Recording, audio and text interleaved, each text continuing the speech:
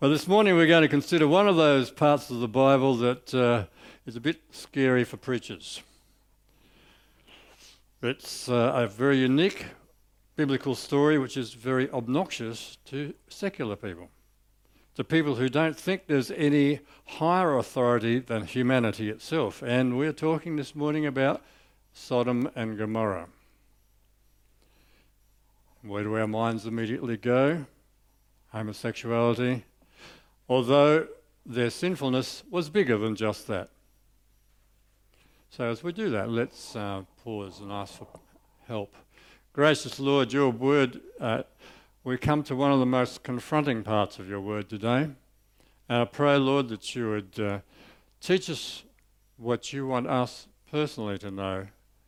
Let this not be a sermon for the guy next to us. Let it be a message that you have for us individually. We pray it in Jesus' name. Amen. Because, secular people, they ridicule a God who would make up uncaring gender rules, who would discriminate against normal, loving people who just happen to find themselves attracted lovingly to their own gender. I mean, if there was a God, why would he have a problem with people just freely loving one another? Isn't he supposed to be a God of love? And there's no doubt there is an inexorable push in society for gay rights, for gender fluidity, and the removal of barriers to humans being allowed to pleasure themselves in any way they wish. And when you don't believe in God, that is perfectly reasonable. And so when you talk with people who have that sort of mindset, what do you say? What response do you have? Because their logic, their reasoning seems to have some sense to it. Well, it all makes sense if you start with the idea that there is no objective God. And I think increasingly our answer should be that we have a different starting point to our logic. We start with the view that there is a God who has revealed to us through the Bible the real state of affairs. And we need to own that. We need to own that our starting point is the Word of God. And we are consciously trying to live by the worldview, by the portrayal of how life really works, which we see there in God's Word. And we need to accept God's view of the sinfulness of Sodom and learn from his dramatic and decisive actions against Sodom and Gomorrah. And we have to learn because this is an example. Scripture is very clear. This is an example, a teaching point. It's a look closely, guys, and learn from this. And Jude, that little book just before Revelation, the second last book in the Bible, verse 5 and on, tells us that.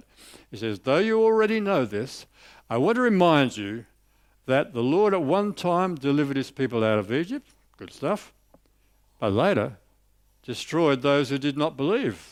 How many who came out of Egypt made it through the 40 years in the wilderness? And the angels who did not keep their positions of authority but abandoned their proper dwelling, these he has kept in darkness, bound with everlasting chains for judgment on the great day. And then the key verse here, in a similar way, Sodom and Gomorrah and the surrounding towns gave themselves up to sexual immorality, to perversion, and they serve as an example. They serve as an example of those who suffer the punishment of eternal fire. And the eternal fire is, God is a consuming fire. He dwells in unapproachable light. That consuming fire cannot be in contact with sin. But before you dismiss this story of Sodom and Gomorrah as an example for someone else, because I would say none of us are down that line, none of us are as sinful as these guys, consider a thought. When is a tree, a massive tree, when is a tree a tree? Is it only a tree when it's fully grown? No? Is it a tree when it's a seed? Is it a tree when it's a seedling? Is it a tree when it's a sapling? It's a tree at any point, isn't it? At all stages of growth, it's still a tree. And that similarly our sin nature has within it seeds.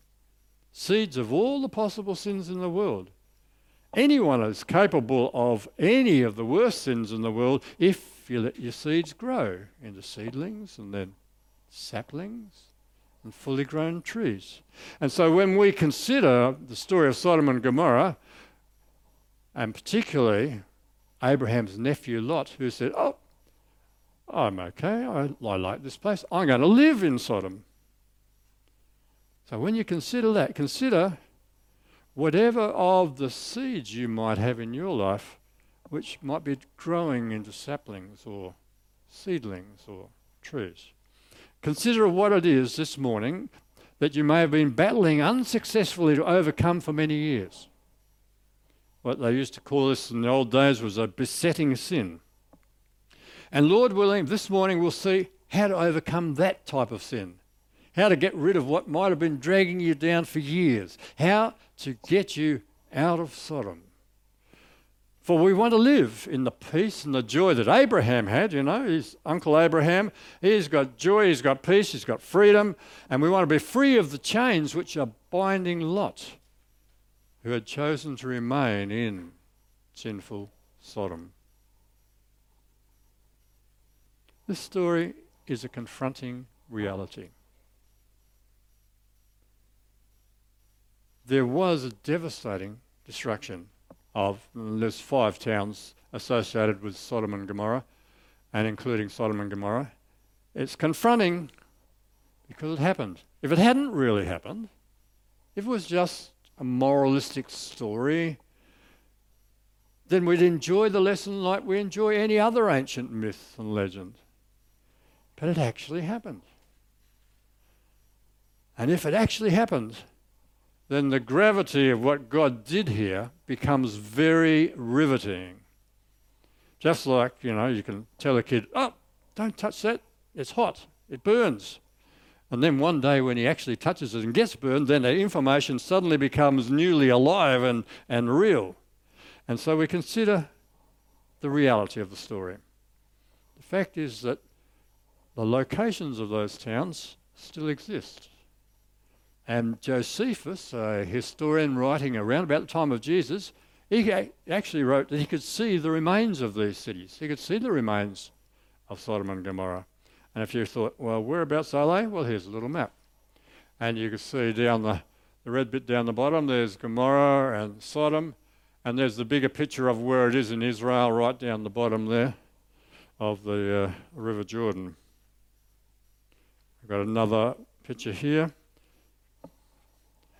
So looking from the bottom end, this stuff down on the end is what they do these days to harvest minerals out of it. They set up irrigation and evaporation pools, and they harvest stuff out of it. If you were, what was it like before Sodom and Gomorrah?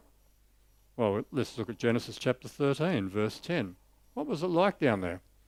Genesis 13:10, Lot looked around and he saw that the whole plain of the Jordan towards Zoar was well watered, like the garden of the Lord, like the land of Egypt. And this was before the Lord destroyed Sodom and Gomorrah. So let's look at a more photographic picture of what it looks like now. And as you do this, consider, before the destruction, it was on a par with the Garden of Eden. That's what it meant, the garden of the Lord. It was that well watered and wonderful.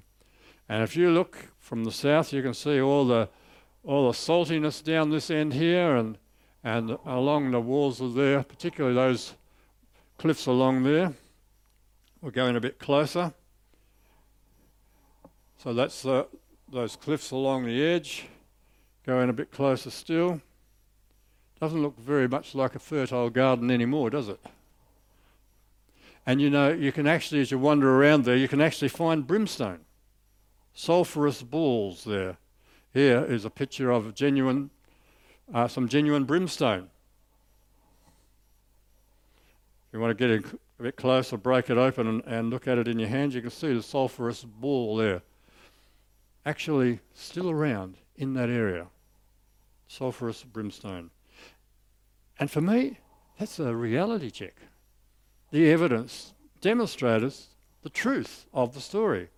Something was going on that God was not happy about, and this is what he did. We'll look at what he did in Genesis 19, verse 24. Then the Lord rained down burning sulfur on Sodom and Gomorrah from the Lord out of the heavens. And thus he overthrew those cities and the entire plain, destroying all those living in the cities and also the vegetation in the land. Because there's no vegetation growing in those pictures we saw. But Lot's wife looked back and she became a pillar of salt.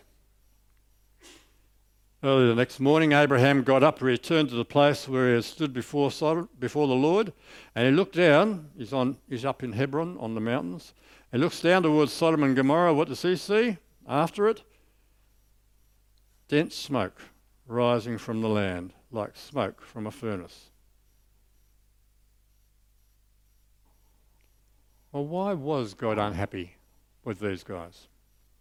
And we'll go to the book of Ezekiel to find an answer to that, to Ezekiel chapter 16. And it says in verse 49 there, now this was the problem. This was the sin of your sister Sodom. She and her daughters were arrogant. Oh, hold on, that's different. They were overfed. What? They were unconcerned. They did not help the poor and needy. Oh, this is something which is bigger than what we normally think about. And verse 50, they were haughty, proud. They did detestable things before me. And we go, well, we know what they are. And therefore, I did away with them, as you've seen.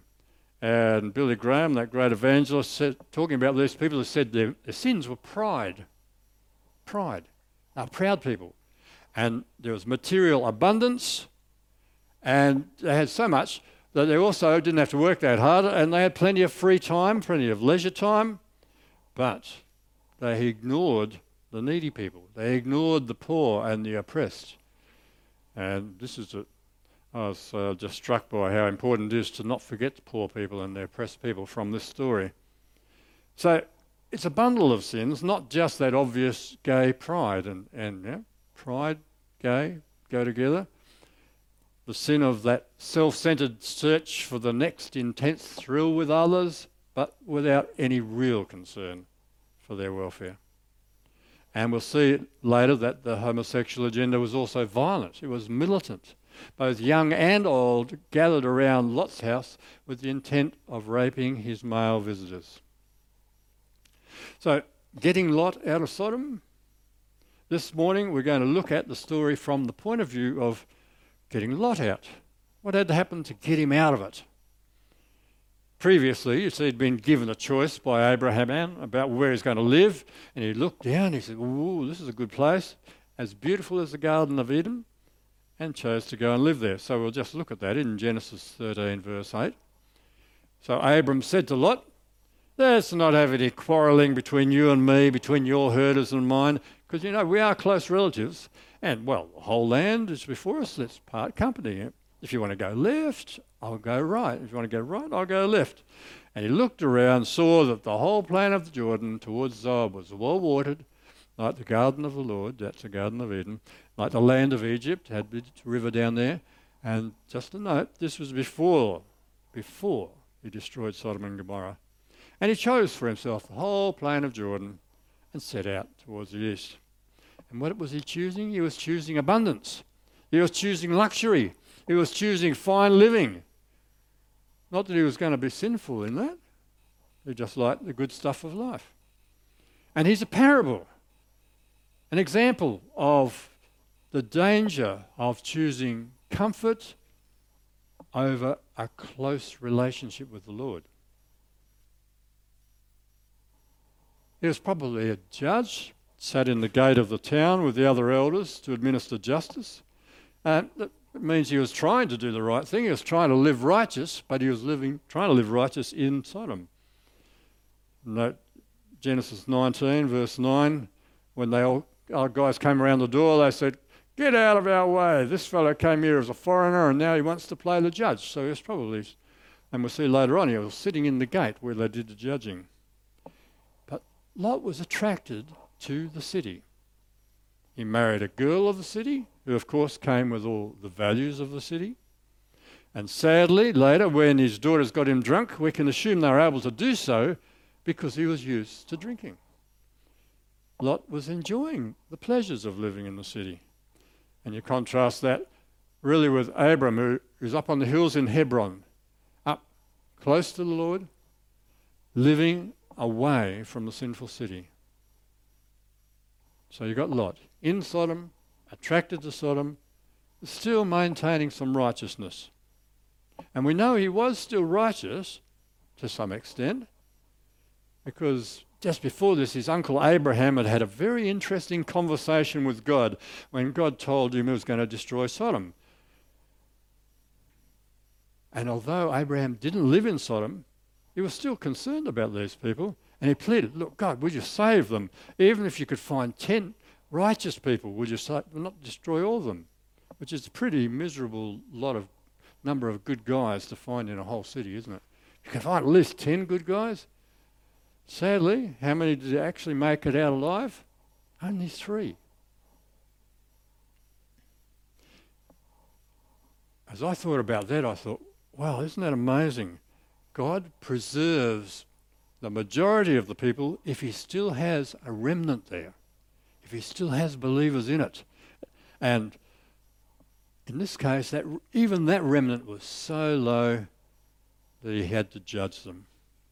And so I'm encouraged to see the power of faithful people, the power of a remnant in God's eyes. Even though there's few of us, God can still choose to bless everyone because of our faith.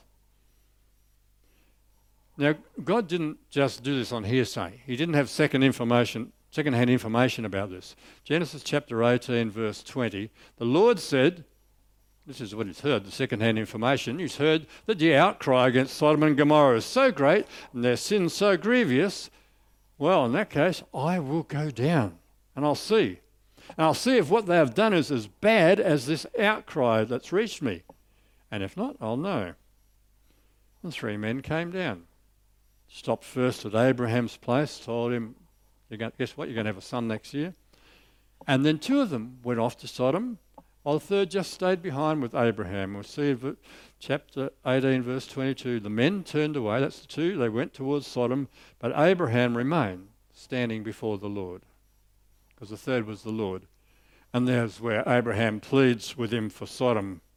But we're going to follow those 2 investigators in chapter 19, verse 1. The 2 angels arrived at Sodom in the evening, and Lot was sitting in the gateway of the city. You know, that's where the judges sit.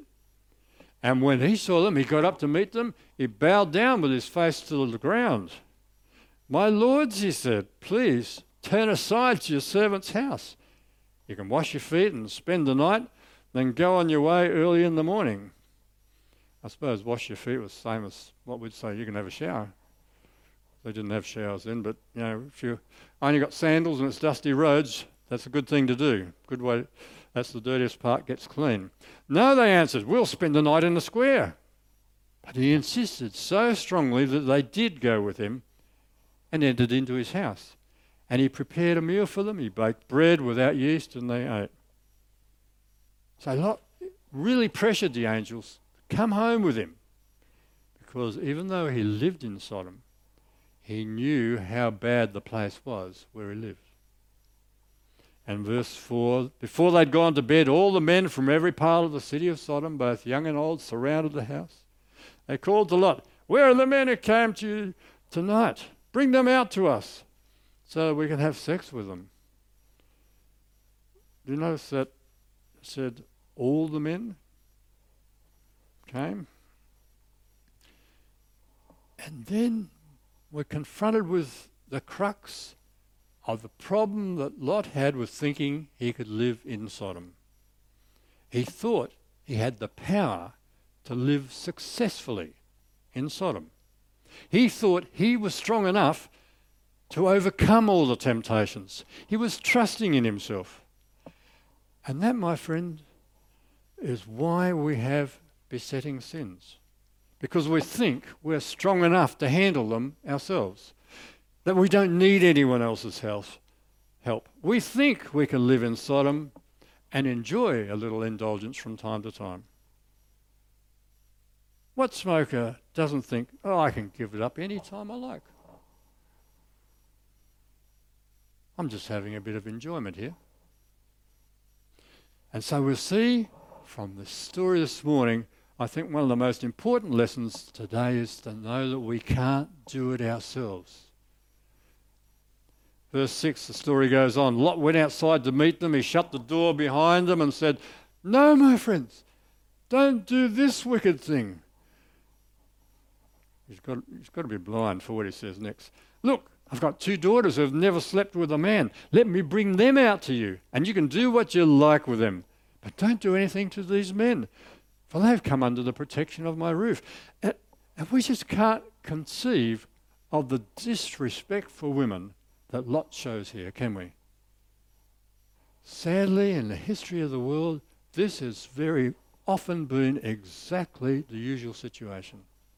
Women have been considered over the centuries as almost mere possessions. Do what you like with. But if you're one of the girls, what a massive loss of respect must have they have just had that point right here for their father, who should have been their protector. No wonder later, when father made no provision for them to have proper husbands, that they went to the extreme that they did in order to have children. Let's carry on with the story.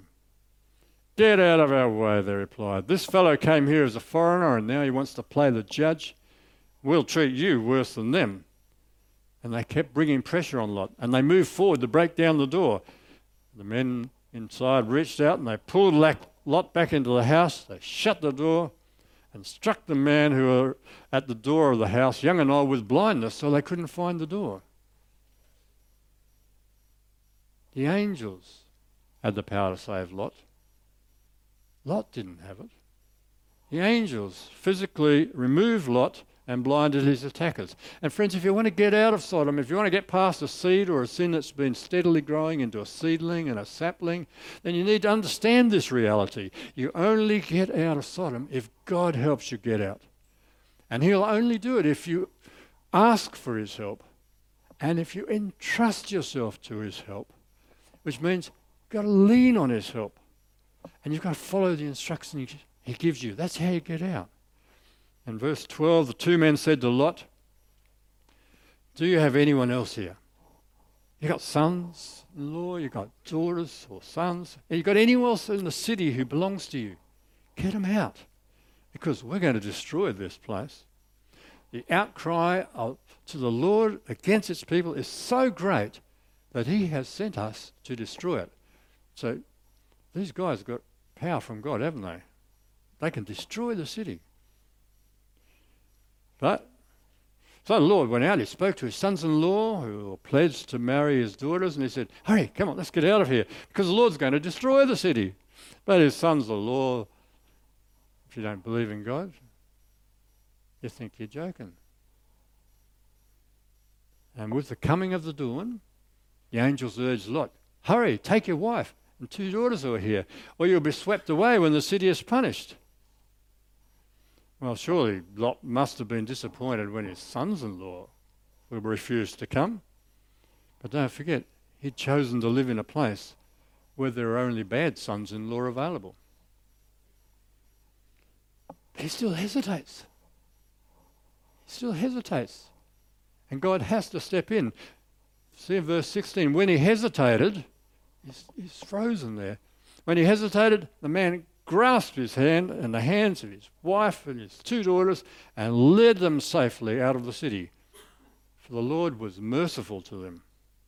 And as soon as they'd brought them out, one of them said, "Flee for your lives. Don't look back. Don't stop anywhere in the plains. Flee to the mountains, or you'll be swept away."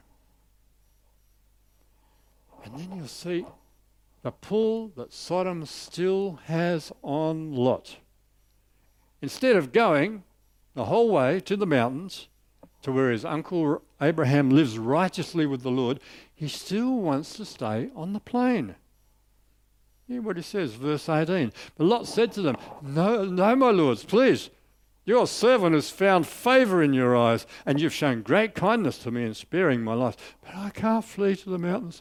This disaster will overtake me. I'll die. Look, here's a town near enough to run to. It's a small one. Let me flee to it. It's very small, isn't it? And then my life will be spared. And he said to them, very well, I will grant this request to you. I will not overthrow the town you speak of. So the grace of God here, amazing. But flee there quickly, because I cannot do anything until you reach it. And that's why the town was called Zoar. And by the time Lot had reached Zoar, the sun had risen over the land. So, it started at dawn, got him out at dawn. Sun's risen over the land, so I must be halfway through the day. And then the Lord rained down burning sulphur on Sodom and Gomorrah. Friends, if you want to get out of Sodom, don't go halfway like Lot did. Don't only go to Zoar. Don't misjudge your capacity to go all the way if God tells you to run. Lot could have run to the mountains, but he didn't think he could. He only thought he could make it a bit further down the plain to Zoar. And that's what the enemy will do to our minds now, thinking through soft living, through enjoyment of the pleasures that he offers. He'll make you think you don't have the power to go all the way to have a real godly life. And he'll remind you of your mistakes over and over in order to knock out your determination, in order to knock out your confidence in God's capacity to save you completely. If you want to get out of Sodom, trust that once God's got you moving, you have the capacity to go all the way to the mountains.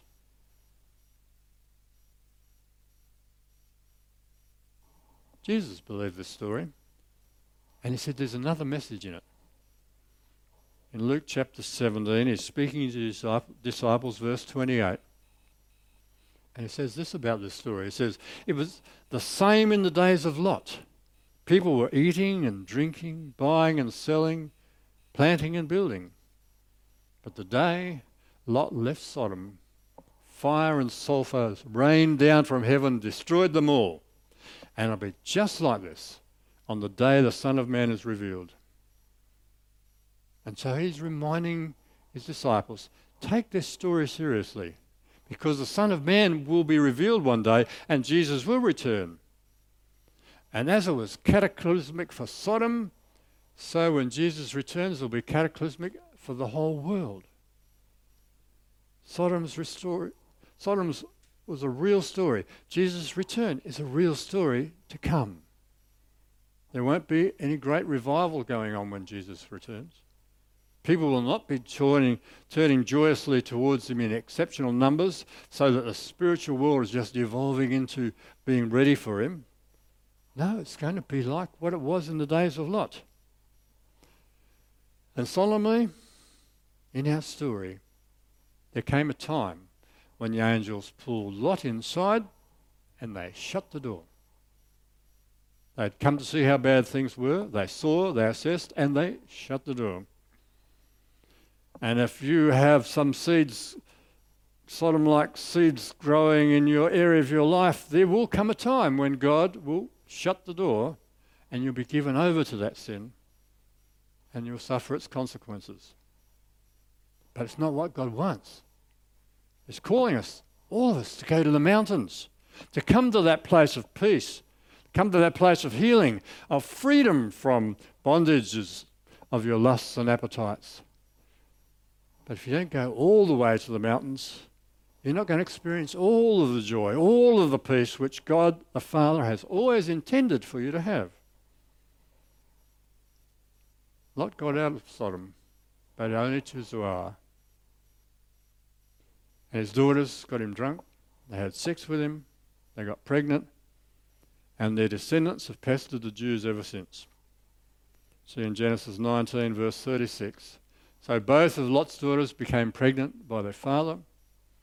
The older daughter had a son and she named him Moab. He's the father of the Moabites. The younger daughter also had a son and she named him Ben-Ami, and he's the father of the Ammonites of today.